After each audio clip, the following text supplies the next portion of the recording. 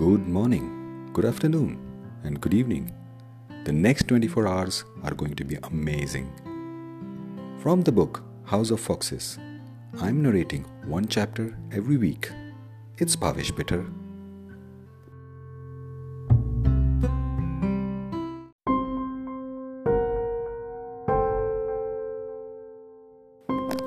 Chapter 30. Building Money Blocks. Ted picked up the phone and dialed a number. It was for Uzbekistan boxing president, Mr. Mahfour Karimov. He did not speak English. It was his assistant who answered the phone. Hello, I'm Ted Shaw, CEO of IBGO. Tell Mr. Mahfour Karimov that I want to meet him. Is he available next week at the Euroboxing Cup? Ted wanted to meet him during his visit to a boxing event in London. But there was a minor problem that Ted was not aware of. Mahfour was banned from traveling outside his country. He had an international warrant against him, which meant that he could get arrested the moment he landed on any other land. So Ted had to travel to Uzbekistan.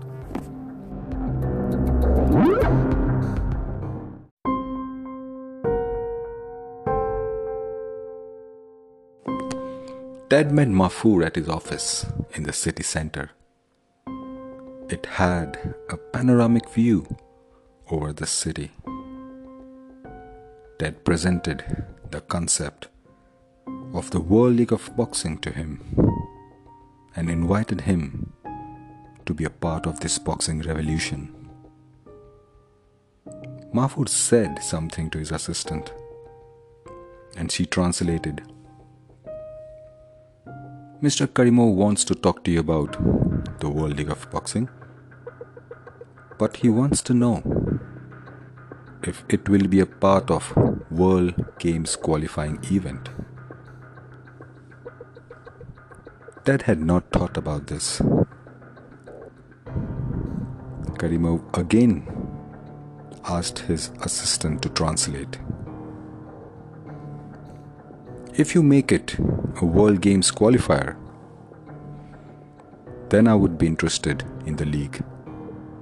Think about it. Till then, enjoy our hospitality. His assistant continued. Mr. Karimov will like to see a detailed plan of the league and the financial details. He would like to study it. Ted flew back to Lausanne to prepare the same. Ted's next trip was to Azerbaijan. He was received with the highest protocol ever. A blonde woman picked him up from the airport in a black Jaguar. It had brown leather upholstery and a small fridge in the back seat, containing a closed bottle of Cheval Blanc 1947 and an open bottle of Domaine de la Romanée Conti. The lady spoke fluent English and dropped him at the JW Marriott Hotel. She told him, I will pick you up in the morning. Please let the reception know if you need anything. And I mean anything. Ted was resting in his room when his phone rang.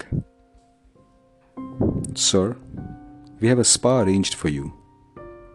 Please call us whenever you're ready, and one of our staff will escort you to the spa, the voice on the phone said.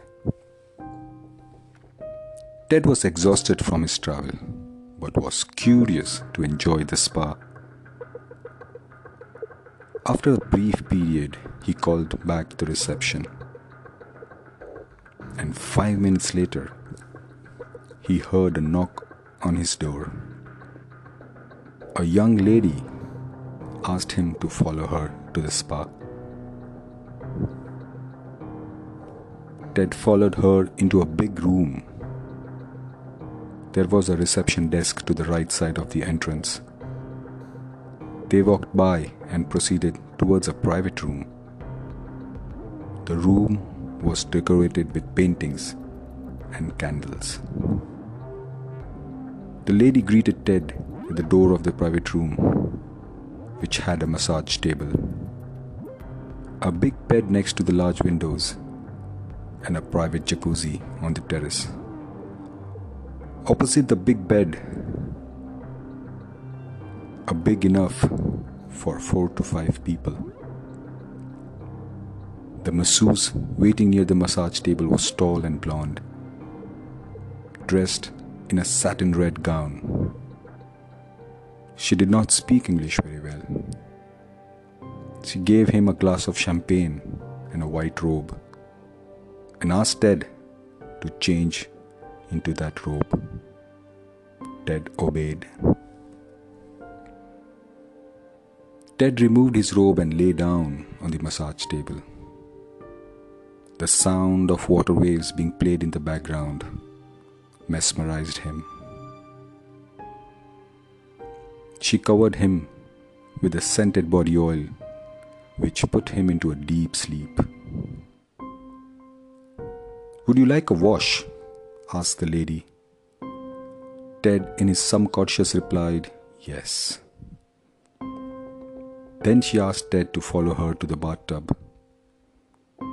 He covered himself with a towel and walked into the tub. He took a big gulp of the champagne and closed his eyes. He heard the sound of the door opening, but he did not open his eyes. He sensed slow movement around him. He heard steps walking towards him, but he still did not open his eyes. He was in his zone, relaxing, which he had not experienced in a long time. The masseuse removed her clothes and entered the tub. But this time, she was not alone. With her, there were 2 women inside in the tub. He met the president of Azerbaijan Association the next day at his office. They spoke about the development of boxing and bringing the World League of Boxing to Baku. Ted had expected a positive interest from the president. What he did not expect, what the president was about to say next. He, through his translator, said to Ted, "I am willing to be an investor in the World League if you promise to take care of my athletes in the next World Cup. We want to build a strong culture of boxing in my country. We want to be like Cuba in the next 10 years. And I'm sure you would help us to achieve that in every way. Right, Mr. Ted?" Ted left for Lausanne after that meeting. In Lausanne, the launch date of the World League of Boxing was set into stone. A bid proposal was sent out to the national members.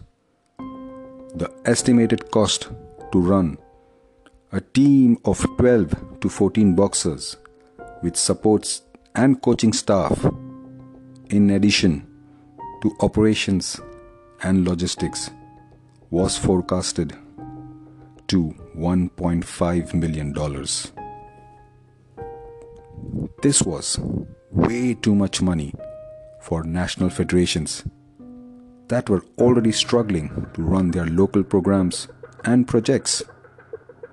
Moreover, most of them had zero full-time employees.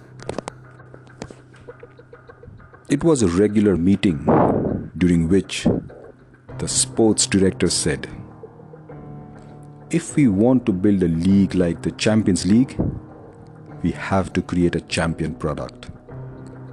We have to create and attract talent.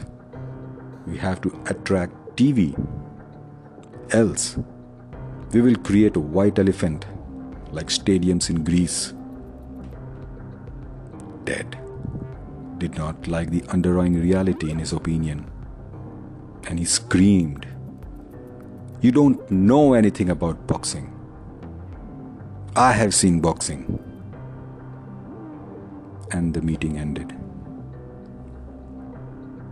9 countries were shortlisted after a long day of discussion. Russia, Ukraine, Mexico, Argentina, Germany, Turkey, Kazakhstan, Uzbekistan, and Azerbaijan. Ming Fu made sure these countries got on board, but there was one country missing to complete the competition bracket. Ted said to Ming Fu, "President, we need to have a team from the USA. It has the great legacy of Muhammad Ali, Sugar Ray, Mike Tyson, and most importantly, it is a big TV market. We need them." But they have not shown any interest in bidding for the World League. Ming was confused. He called his friend in the USA and said, "We need to have a team from the USA. My friend, I need your support to make it happen." The voice on the other side replied, "We can do it, but we need to convince NCAA and the USA Olympics to make it happen." He called Ming Fu after 3 weeks and said, "I spoke to them. They did not agree. They don't want to involve their amateur boxers into professional competitions. Also, it harms their World Games qualification system." This was a deadlock. There had to be a different way for the professionals to compete in the World Games qualification. A new genre, semi-pro, was invented to satisfy the World Games qualification path. There was one more hurdle. The USA had defined rules to operate a commercial business. If the business or project generates revenue, it must have a commercial legal entity in the USA. As the boxing national members hold an honorary position, they are not allowed to hold another commercial position to avoid conflict of interest. Thus, Ted put forward his name to lead the USA organization. A new legal entity, World League of Boxing USA, was created. Ted and Ming Fu's school friends were made directors of that company. The stage was set, and the 10th country was finalized. Slowly and steadily, the old network of Shahid was dismantled by Ming Fu. Throughout the history of the world, whenever an empire collapsed or was taken over, the new king either imprisoned all the ministers or killed them. In 21st century, enslaving or killing is a crime in most parts of the world. Shahid had built a deep state system, an ecosystem which was nurtured and sustained with bribes or threats. Everyone was entangled in the web of self-interest. If one of them is taken down, he could bring down the whole ecosystem. Hence, they had to protect each other to protect themselves. Refereeing was one such ecosystem. Ted, being a referee, knew the bond and the camaraderie between the referees. It was an unwritten code to stay together, even when the heavens fell. Going against the code meant being an outcast, especially from officiating in future boxing events. It was a group of Elite 7, the most experienced referees who would officiate in the important matches.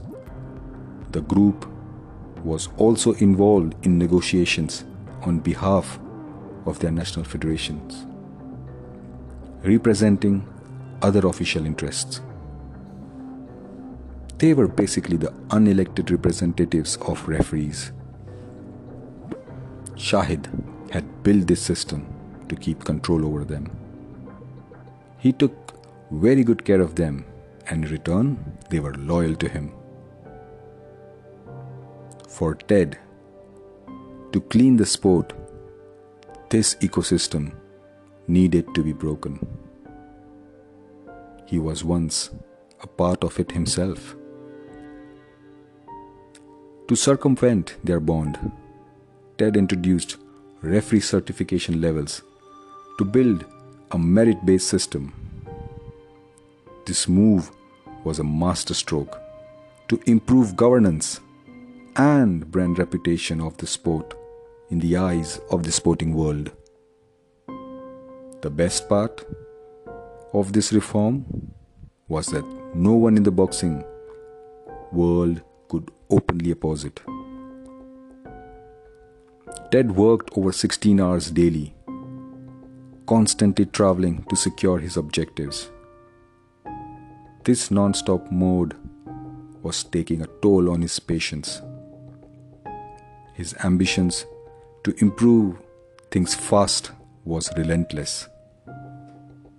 He hired new staff to oversee the World League of Boxing, which meant additional cost on the IBGO, even though there was no sight of any revenues in future. One morning, Ted received an email from finance manager. He immediately called Ming Fu. "President, we are running out of money. We won't be able to pay the salaries of our staff after 6 months. Do what you have to do to handle the crisis. Give me solutions." Ming Fu replied on the other side of the phone. "Mr. President, but we need money to launch the league." Ted was nervous. "I will take care of it. You take care of running the HQ." Ming Fu hung up the phone. It was a late Friday night.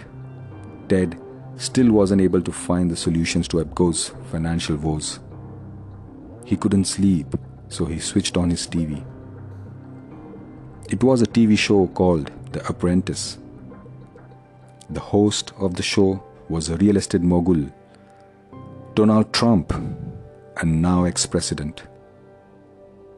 He was talking to Dennis Rodman, the Chicago Bulls ex-basketball player. In the show, Dennis was leading a project to create a luxury brand for Melania Trump, Donald Trump's wife. The project was creatively built, except the fact that Dennis's team spelled Melania's name incorrectly on the brand material. Donald Trump fired Dennis Rodman from that show. This triggered a shockwave in Ted's body. He opened his laptop and sent an email to IBGO's financial manager. "Cancel all the new hires and give me the minimum number of people required to run the HQ.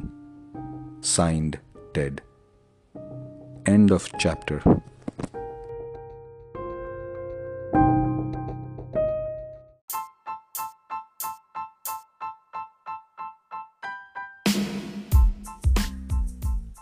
Voices is produced by Bhavish Pitter. Music by Anchor. Please check it out on my website, houseoffoxes.com, where you can also download the ebook or buy a paperback copy. I would love to know your feedback. And if you like this episode, please share it with your friends. You don't want them to miss out on this one. Oh yes, one last thing before I sign out. Breathe. Have a wonderful day. Great things are coming your way.